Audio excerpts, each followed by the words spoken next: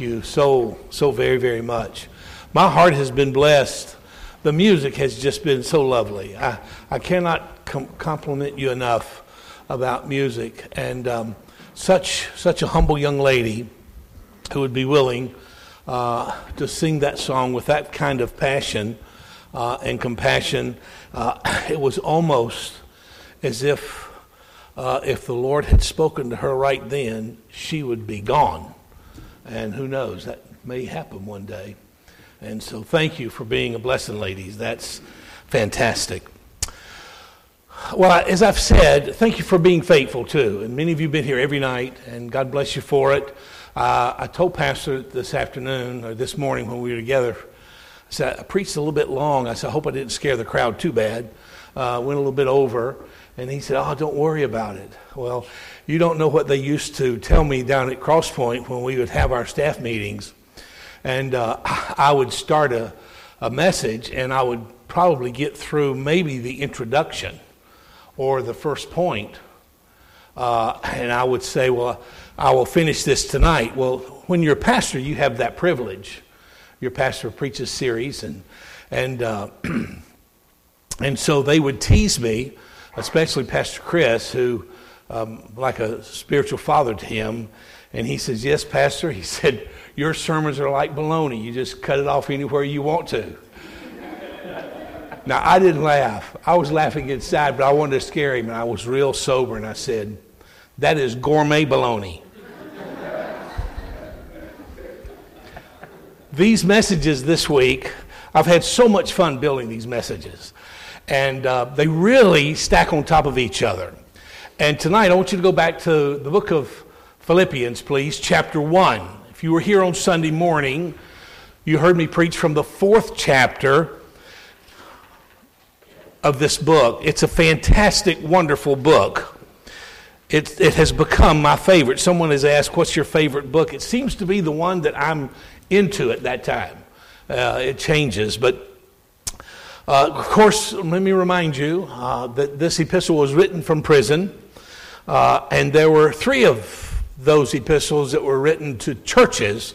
Of course, one was written, as you well know, to Philemon, his friend. But when we looked at chapter 4, it lays out the obligation of the church to the missionary. And we looked at that obligation, and we talked about fruit. It's amazing. Fruit will come up in this text again this evening. And when you get to chapter 1, it's interesting. Chapter 1 is Paul opening his heart where he instructs, he prayerfully teaches what the church means to him and how that relationship developed. So the church's obligation to the missionary's obligation to the local church. And that's where we are tonight in this text. I mentioned that there were 3 churches. Of course, Ephesus would be one. Started on Paul's 2nd missionary journey. And he returned to Ephesus on his 3rd missionary journey. He highlighted their faith and their love. By the way, this makes for a great series of sermons on Paul's prayers in these prison epistles. But he found them very wise, understanding. He complimented them he reminded them about the power of the resurrection at Ephesus. His close friendship developed over the 3 years he was there. He was there longer than he was any other church.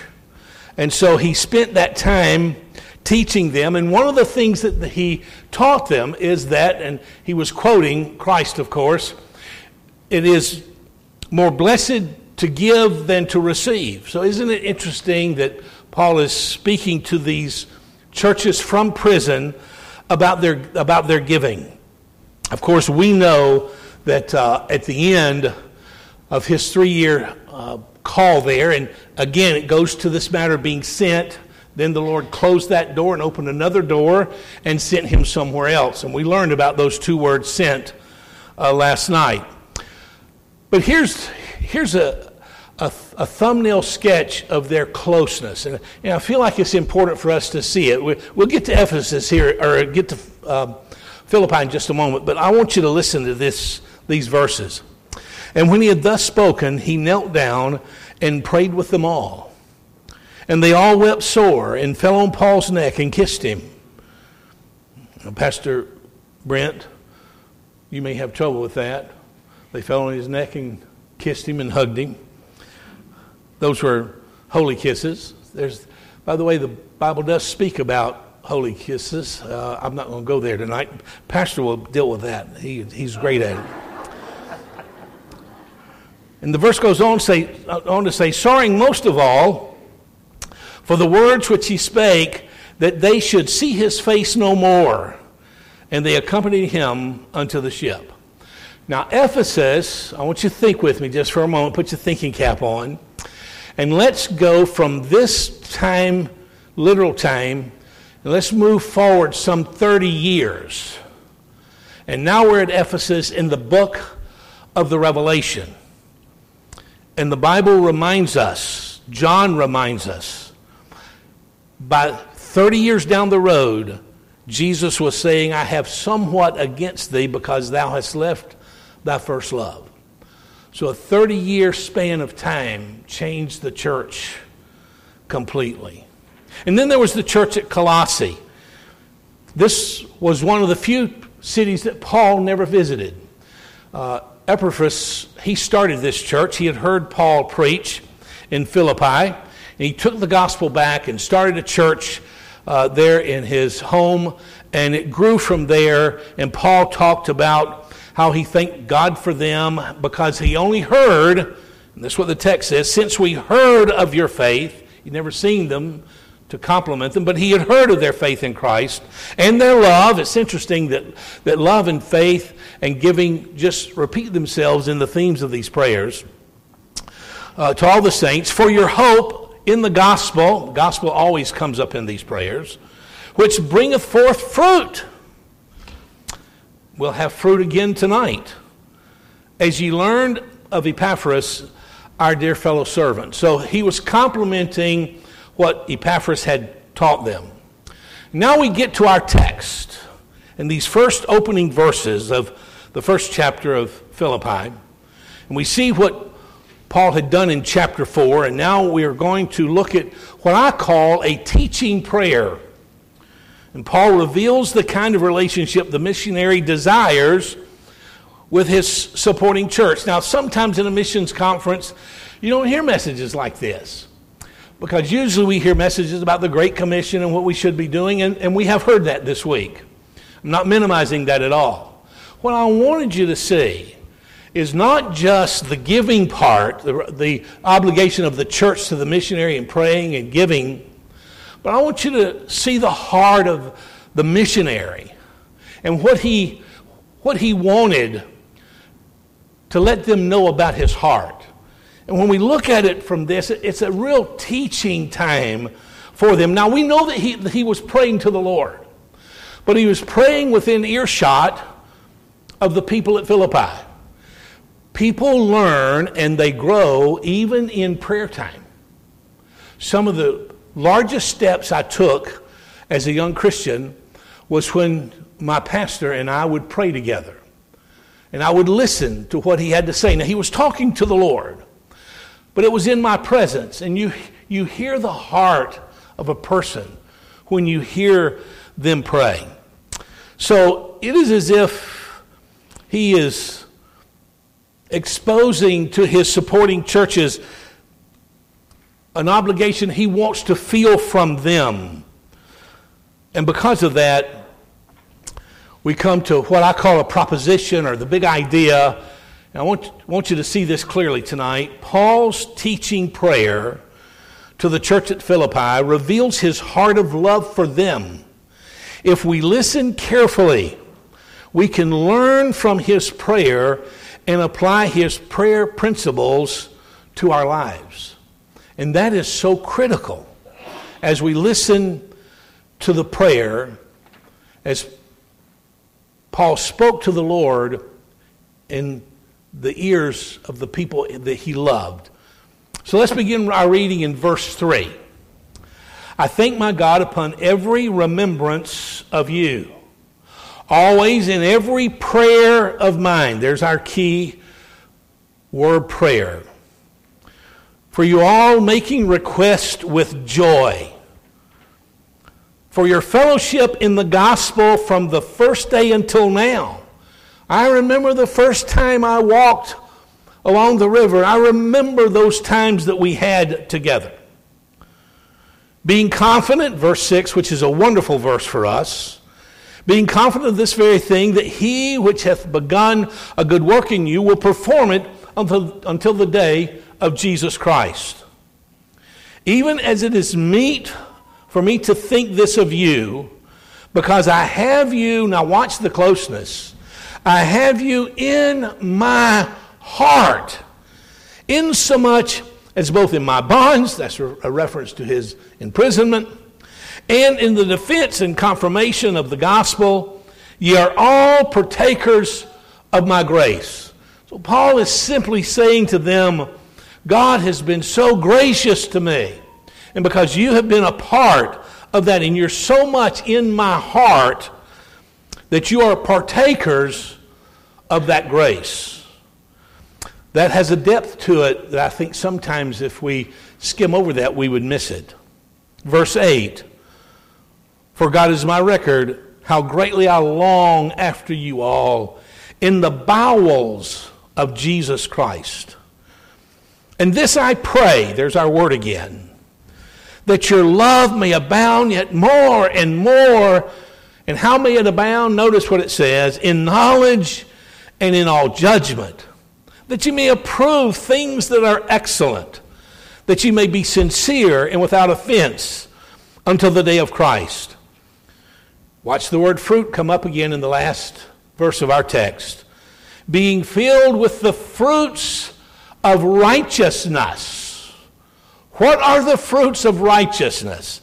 He wanted them to be filled with the fruits of righteousness, which are by Christ Jesus, unto the glory and praise of God. Father, help us as we look at this paragraph, how thrilling it is to see the heart of Paul toward these people. Obviously, Lord, he loved them dearly. They were in his heart.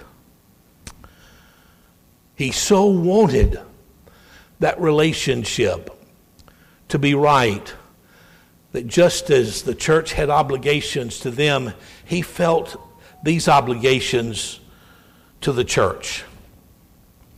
Help us as we allow Paul's prayer to teach us tonight, to help us to learn as a church the heart of a missionary and how he wants the church that supports him to respond. And we pray, dear Lord, that you would help us as we see these simple thoughts today. And we'll thank you for it in Christ's name.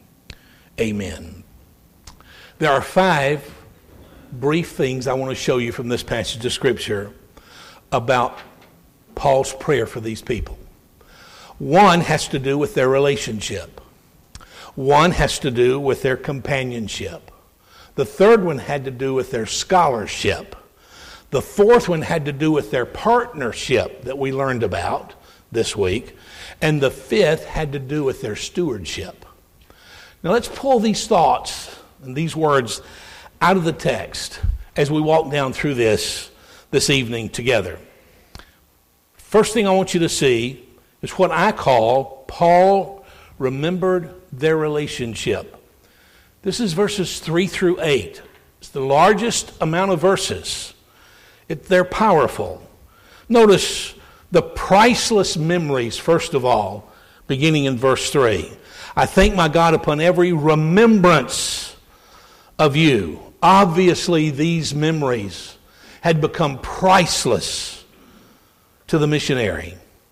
Always in every prayer of mine, verse 4 says, for you all making request with joy. I understand, and remember, joy was the theme of the book I mentioned on Sunday.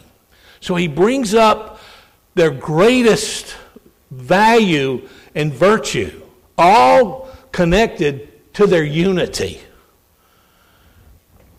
And in Acts 16, if we had time to turn there, and I don't want you to take the time to turn there, but there are 5 outstanding events that happened at Philippi, recorded in Acts chapter 16, that would weld their heart together. Let me just point them out to you. You're well taught. You're going to be able to click these off in your mind because you have read Acts 16 before. The first thing that I mark in Acts 16 is, of course, the Macedonian call, the call of God to go over from Troas, Asia Minor, into southern Europe. Of course, how would Paul ever forget that? It's because of that Macedonian call that he went over, and the first church that he planted was along the river there at Philippi. And then there's the conversion of Lydia, the seller of purple. If you read that passage carefully, you'll find out that the Bible says that God opened her heart to the gospel. But before the end of the chapter in Acts 16, when they were in trouble running from the religious leaders, she not only opened her heart to the gospel, but she opened her home for their safety. The woman truly got saved. And then there was the deliverance of the demonic girl. And then, of course, the earthquake and the deliverance of Paul and Silas. And then that famous question, how will we ever forget this question? Sirs, what must I do to be saved? What events? Those were indelibly pressed upon the mind and heart of the apostle. He certainly viewed these memories as priceless jewels, and it bonded their hearts together. It is what caused him to say, I have you in my heart. Then in verse 5, we go from the priceless memories that he remembered about their relationship to the partnership he formed with them. Look at verse 5. For your fellowship in the gospel from the first day until now. And you know, I mentioned to you it's been 12 years.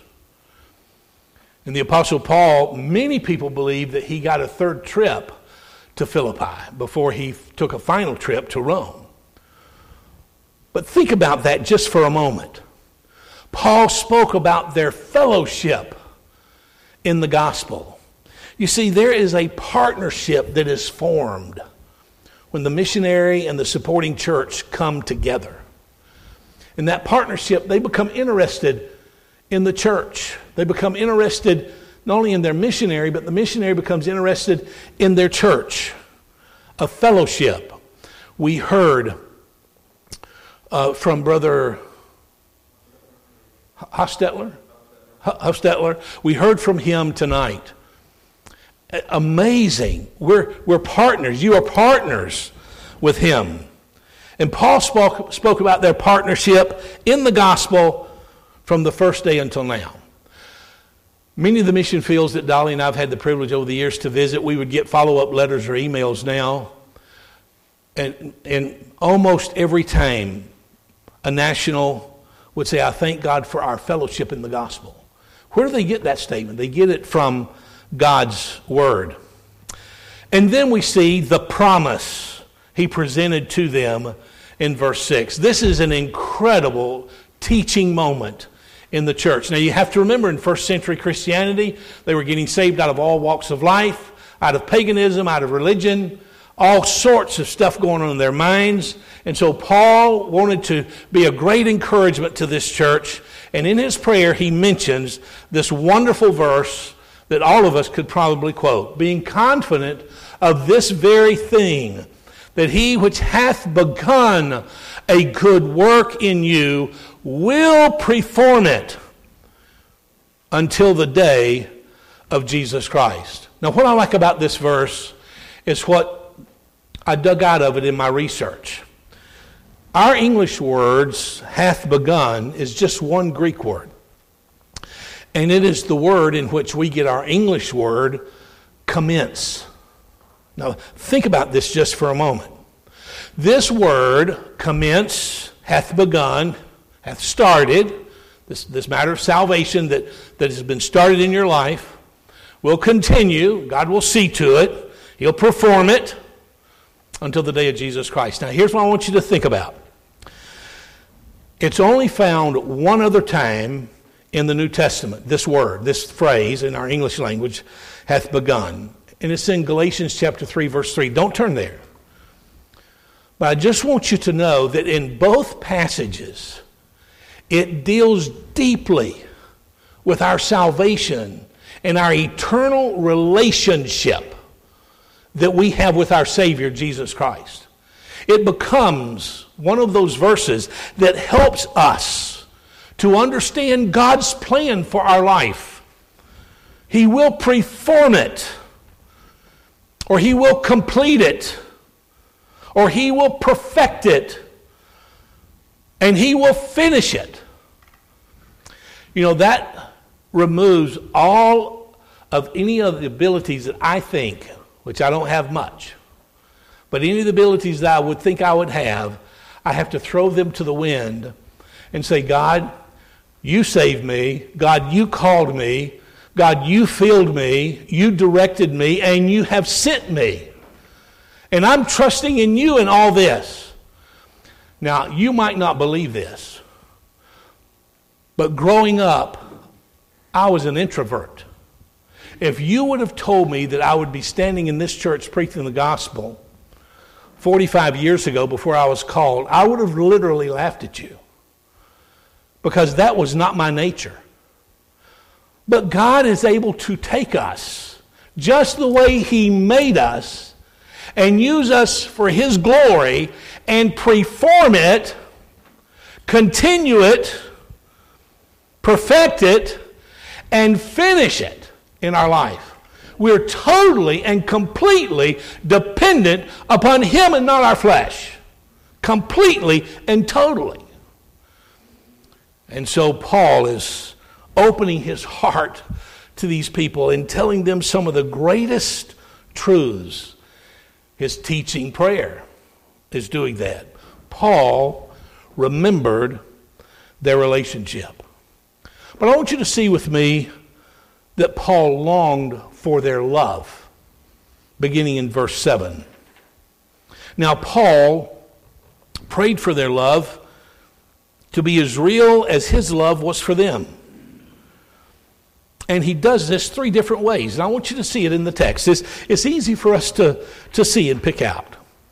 Notice with me, first of all, as he longed for their love, that Paul expressed the depth of his love for them. He spoke about having them in his heart. Look at verse 7. Because I have you in my heart, inasmuch as both in my bonds and in the defense and confirmation of the gospel. Paul was admitting, I'm chained in this Roman prison, but I want you to know that I love you. I'm thankful for you. I have you in my heart, and I am dependent upon you. This is what he wants from the church. Be a defender of the gospel. Confirm the gospel. Preach the gospel. You are all partakers of my grace. He was saying, you may never be arrested, and if you are, God's grace will be with you. But he was entrusting the church to be faithful in the defense of the gospel. Stand up for it. In the matter of confirming the gospel, preaching the gospel, he expressed the depth of his love. For God is my record, Paul said very emphatically, how greatly I long after you all in the bowels of Jesus Christ. Now let me speak to this phrase, bowels of Jesus Christ. We do not use this word in our English language, especially as a love language. We don't use this word. But in the old country, they did. And they did because in the translation was speaking directly to the reference of the inner organs of the human body that react to intense physical and emotional needs as they come into our life. In essence, the bowels of mercy Paul speaks about, and the bowels of Jesus Christ, refers to the seat of our emotions. And we all have them. Now, some are calmer than others. I'm not very calm when it comes to emotions. I have to control myself. The ironing board did not work in the room this afternoon, and I had to bring myself under subjection, or else I was going to throw the ironing board out in the hallway. That would not have been very nice. And so I know that I struggle in this area, our emotions, the seed of our emotions. And sometimes it is the seedbed of whether or not we're happy or we're melancholy. So when it speaks of bowels and the bowels of Jesus Christ, it is truly, and here's what I found out, it is truly the strongest word that Paul could use to speak about their companionship and how their relationship and how he loved them in the bowels of Jesus Christ. It was and is a love or a longing that involves our entire being. Now, poetry today, love poetry, the love language that we have. You may have heard about the college student who wanted to write a poem to the girl that he kind of felt sweet on. And our poetry goes something like this. He wrote this note to his hope-to-be girlfriend and said, "Roses are red and violets are blue. Honey is sweet, and so are you." Now, we understand that kind of love language, don't we? Of course, she wrote back, "Roses are red and violets are blue, and monkeys like you belong in the zoo." That's a good freshman recourse if you get a love letter, your freshman college year. We just don't use vowels. I've written my wife a lot of poetry. Some I could read to my children and some I could not. But I wrote her poetry over the years. But she never got a poem like this from me because she would think it very strange. Roses are red and violets are blue. Let me count the ways I love you. The alphabet contains 5 vowels. Honey, I love you with all my bowels. We don't talk that way. We would say our heart. And so you and I, we learn something from this, the depth of this phrase. The bowels of Jesus Christ. He was stirred in his heart. They were partners. They were fellowshipping in the gospel. And he wanted them to defend the gospel and confirm the gospel. And he could not have used any greater language than the language that we have in the Holy Scriptures tonight before us. Secondly, I want you to see that Paul encouraged them to develop this abounding love. Notice in verse 9, if you would please. "And this I pray, that your love," this is what he's talking about, "may abound yet more and more." And the word abound has to do with superabounding. I mean, it's over the top. It's excessive. It's constantly excelling. It is increasing abundantly over and over and over. And this is what Paul was wanting in his relationship with the church there at Philippi. And Paul instructed them to expand their love one for another because he knew their love would grow beyond their boundaries. And that's why he was doing it. Because he knew that he would not be the only one, that there would be many to come behind him. And now here we are. Now watch this. Here we are 21 centuries down the road, taking a piece of poetic scripture and examining it tonight as we come to hear Paul's prayer in his heart for the people. It brings the people to him. And we are to reach out with the love of God and the joy in our hearts and great unity, we're to reach out. Let me point out one more thing before we leave this. I said there were 3 of them, and that is Paul's high expectations of their love. Look at verse 9. I wish I had time to develop it, but let me just touch on it. In knowledge, now watch this carefully, and in all judgment. You see, their love was to be guided by biblical knowledge, discernment, being able to make correct judgment calls. And does not our life get filled with judgment calls that we have to make? Sure they do. With our families, at work, in the church. Paul wanted them to be guided by truth. He did not want it to be shallow and superficial. He wanted them to be strong, defenders of the gospel, confirming the gospel, having great discernment, being able to make good judgment calls. He knew they were headed for persecution. You see, this kind of love really keeps people from getting their feelings hurt. This kind of love, this abundant love, would keep them from quitting when hard times come, when difficult times come. And Paul knew they were coming. Have you ever noticed how little it takes for people to quit church once they start? They are missing, now watch this, they are missing the root of the love of God. God's love in our heart keeps us from quitting.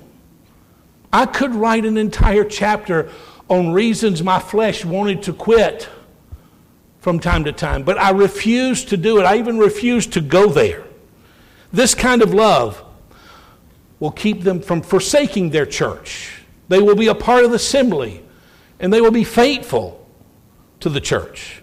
This kind of love nurtures doctrine and application of that doctrine to our lives. It will change us.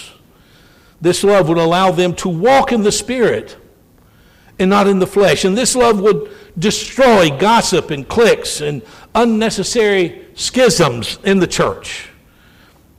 All of this because Paul longed for their love. He had remembered their relationship. But quickly, would you see with me the third of 5 things in verse 10, and that is Paul commended their character. That you may approve things that are excellent. Paul prayed for them to examine all things so they would be able to be good discerners in every aspect of their life. He called on them to put every decision to the test, to approve it. A term used to assess and evaluate precious metals and even money and their genuineness. It was a common practice. Excellent. Notice the word excellent means to differ, to consider the new life in Christ as different, yet important to live out.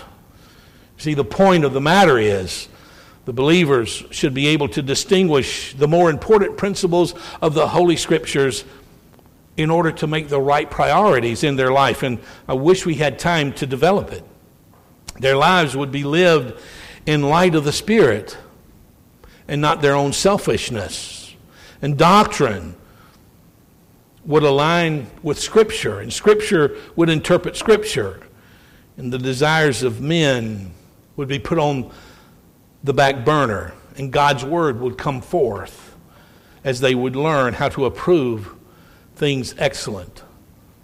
And Paul prayed for them to err on the side of safety as he, in essence, prayed that they would approve these things that really mattered.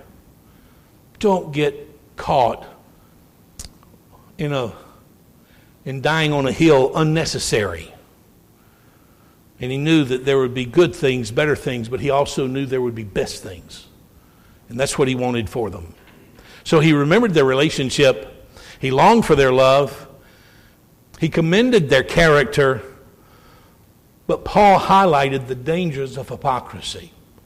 And this was all about them in the first century. When I say this, it's all about them surrounding them, the hypocrisy of the religious people. Look at verse 10, the B part of the verse, that ye may be sincere and without offense until the day of Christ. He was concerned for them. He wanted them to be without hypocrisy. He wanted their love to be unfeigned, is the New Testament term. And Paul desired for their faith to be genuine, their life to be genuine, their concern to be genuine, their love to be genuine. And that's where the word sincere comes in. It's a word they used in the old country to judge a piece of pottery, to be sure it wasn't cracked. They would hold it up to the sun. And if sunlight came through, they could see a crack. And the crooks of the day would put wax in the cracks and pass it off as a genuine piece of pottery. But a wise person would hold it up to the sun and could see. And what he was saying was that I want you to walk in the sun's light. I want you to be real. Don't want any cracks in your life. I want you to be a hypocrite. I want you to be genuine and real and without offense. This goes to their purity. There is little praying about purity today and very little practice of it. We're to be honest church members, honest in our dealings, that we not be offended or that we not be an offense. And you and I have that privilege and that honor. And then lastly, if you'll look with me in verse 11, our last verse for this evening, Paul favored their fruitfulness. Now I want to bring this out because we talked about fruit on Sunday. As we look at this, being filled with the fruits of righteousness, which are by Jesus Christ unto the glory and praise of God. Notice, first of all, he prayed for this to be a filling. Let me talk with you about that word just for a moment. It appears several times in the New Testament. This same word, same exact word, which means that it has to do with being replete. It really means to cram to the top or to become absolutely complete, filled with all righteousness. And this word filled is used so many different times. In Ephesians 3, he talks about being filled with the fullness of God. In Ephesians 5, he talks about being filled with the Spirit, the Holy Spirit. In Colossians 1, he talks about being filled with the knowledge of his will. Same word. Think about this just for a moment. And then in 2 Timothy chapter 1, he speaks to them to be filled with the joy of the Lord. So now he is talking about the fruits of righteousness. It has to do with their daily Christian character and life. It has to do with their honesty, has to do with truth, has to do with real love and kindness and meekness and goodness. I like what Barnes had to say about this. The wish of the apostle of this verse is that the believers might show abundantly by their lives that they were truly righteous. Paul does not refer just to their liberality in Christ, but to everything which is true and fitting and becoming of a character that loves Christ. Our lives should bear witness of that grace of God that Paul spoke of in this paragraph. And he prayed for their focus to be right, unto the glory and praise of God. This is so simple and yet so needful. What a great reminder. You see, this teaching prayer of Paul to the church at Philippi serves as a challenge for every church with a missionary heart that loves missionaries and wants to have a real relationship with them. Best thing we could have tonight, you as a church family, is to see these videos that we've seen this week and to meet the missionaries that are here. Not only should we be willing to pray that way and to love that way, but we should be willing to apply these prayer commands to our life, to love without hypocrisy. And the elements that Paul has stirred in the hearts of these dear people are elements that should stir us tonight. Are we willing to be sincere without hypocrisy? Are we willing to be pure in life's choices, free from hypocrisy, with unfeigned love, that we might defend the gospel, that we might see the heart of a missionary who loved his supporting church to the point that he wanted this kind of relationship. And so in his prayer, he did what Jesus did often. He taught them. I am amazed at what we can learn as we allow God to speak to our hearts, even from a simple prayer like this that has the power to change our thinking and change our life. Would you stand with me, please? Pastor's going to come. He's going to close the service as he sees fit. I trust that if God has spoken to your heart, that as he said last night,